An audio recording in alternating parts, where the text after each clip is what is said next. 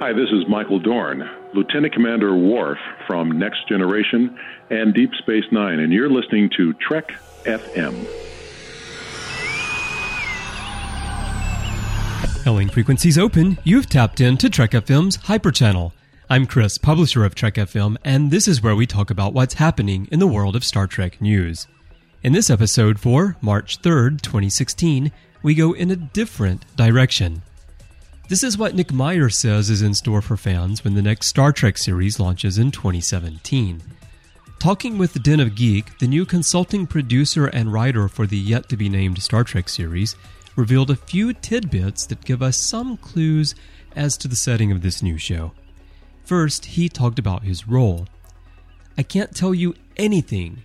I know things, but if I told you, I'd have to kill you. Okay, so he didn't say much right there, but he did go on to say, if I'm lucky, I'll get to write episodes. If I'm less lucky, I'll just get to sit in that room with all those other clever people. I'm waiting for them to tell me when to go to work. I'm hoping the reason I was invited to do this was connected to, presumably, something I would have to offer. Whether that is the case or whether it's recognized when it happens remains to be seen. I'm not a silver bullet. So I guess when he says I'm not a silver bullet, he's talking about the fans feeling that his appointment to the staff is a sign that Star Trek will be great again.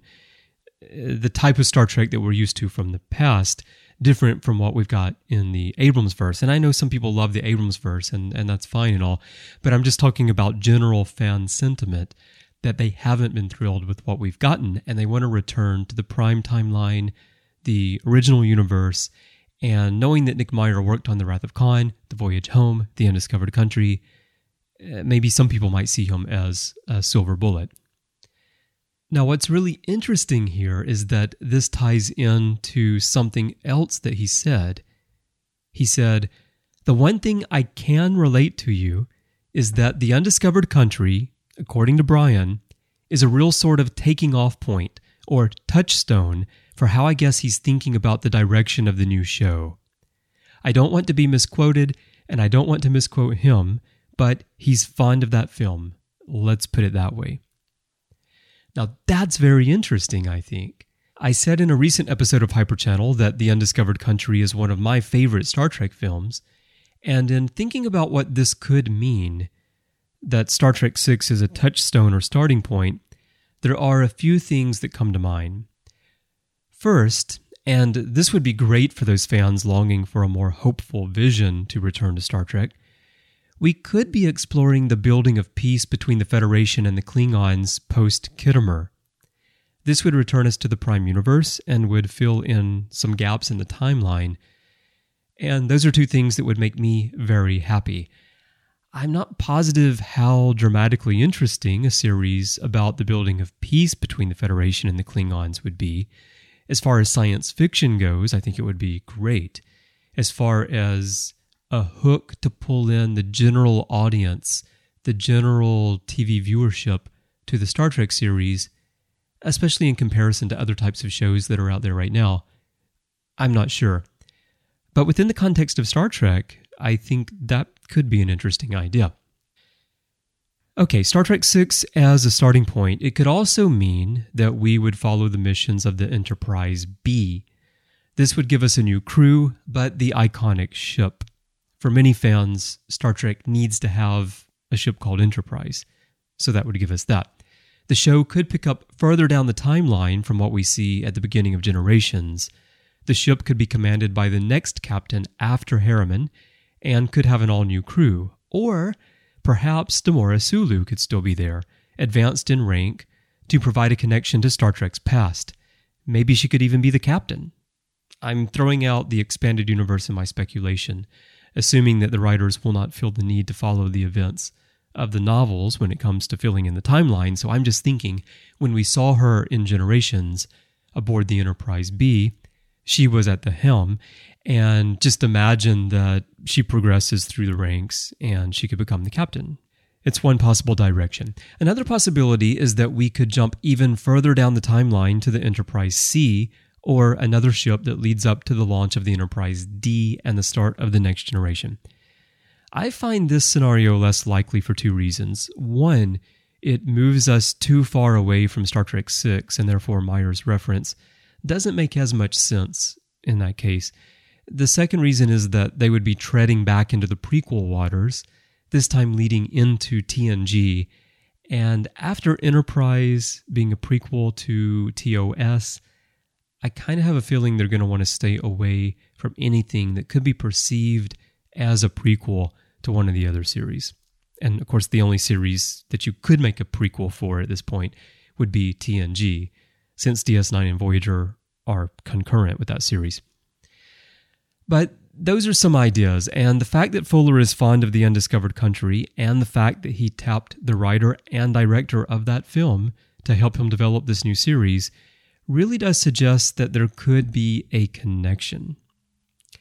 And hopefully, for me anyway, that connection is Prime Universe, and I really would like to see something that fills in the gap between the end of the TOS movies and the Next Generation era. So you've got all of this uncharted territory. You've got a whole century to work with, and we have tidbits about what happened during that time, but not much. So there's so much you could do there. It'll be tricky, of course, because you have to consider canon and you want to try to not contradict things. It can be limiting to writers because they need to stick with stuff that's already been established. But at the same time, clever writers, they can take stuff that's already been established and they can build around that and come up with some really great material. So I don't think it really has to be so limiting for them. But, and there is a big little potential catch here. Meyer also said, I think it's going to be a different Star Trek. It will go in a different direction. And I think that is probably good. Because the thing that mainly troubles me about Star Trek is the fear of it being maybe a retread of itself. And to the degree that I had any influence on the franchise at all was that at least while I was there, we were fooling around. And if you're not fooling around, then things can become stale. I think that Bryan, who is a very clever fellow, has ideas, some of which I've heard, that are innovative and different. Different is what got me interested. So, that's the other thing that Nick Meyer said. And for me, that suggests that my idea may be a bit too close to home. All my ideas may be a little bit too close to home, a bit too safe and a bit too routine. But as I just said, clever writers could certainly take those settings and those points on the timeline and tell stories in a unique way. So we'll see. At this point, this is 100% speculation on my part. I don't have any idea where they're going. I know there will be lots of other speculation out there for some time to come amongst the fan base, in articles, on podcasts. There'll be a lot of discussion. And that's the fun part of being a fan. And it's going to be really interesting to see if any of us are right to any degree. It reminds me, one thing that was really fun, and I occasionally hear from listeners who have discovered my show, The Ready Room, recently, and they're working their way through the back catalog, and they'll send me a message and they'll say how fun it was to hear us speculate about Into Darkness, what would become Into Darkness, who the villain would be, what the story would be about, because we threw out some really unusual ideas there, and we continued to play around even after we actually knew that it was Khan. And anyway, it's just fun to speculate, and then go back later and look at the ideas you came up with and see how far off base you were, or how close. All right, well, that's all I have for you today. I am enjoying these little tidbits about the new series that come out. So let me know what you think about Meyer's comments and where you think the next series might be headed based on this information. The best place to do that is in the Babel Conference, our listeners group on Facebook. Just type Babel, B-A-B-E-L, into the search field and it will come right on up. It is a closed group, so if you're not yet a member, you'll need to click join and we'll let you right on in. If you're not on Facebook, you can hit us up on Twitter. Our username is TrekFM. My personal username is C. Bryan Jones, letter C and Bryan with a Y. You can also send me a message through the contact form on our website at trek.fm/contact. Just choose to send to a show and choose Hyperchannel, or send me a voicemail at speakpipe.com/trekfm. And while you're out there, be sure to check out our 50th anniversary rewatch show, as well as all the other great shows we have here on the network. We have new Star Trek talk for you every single day of the week. 2, 3, sometimes 4 shows or more every day. You can sample it all through the Trek FM master feed, and every show also has its own individual feed as well, and you can get those anywhere you get your podcasts, in iTunes, Stitcher, TuneIn, SoundCloud, Windows Phone, BlackBerry. Go to our website, stream the shows from the show pages, download the MP3 files, grab the RSS links, and search for us in third-party apps as well. Trek.fm should get you to everything.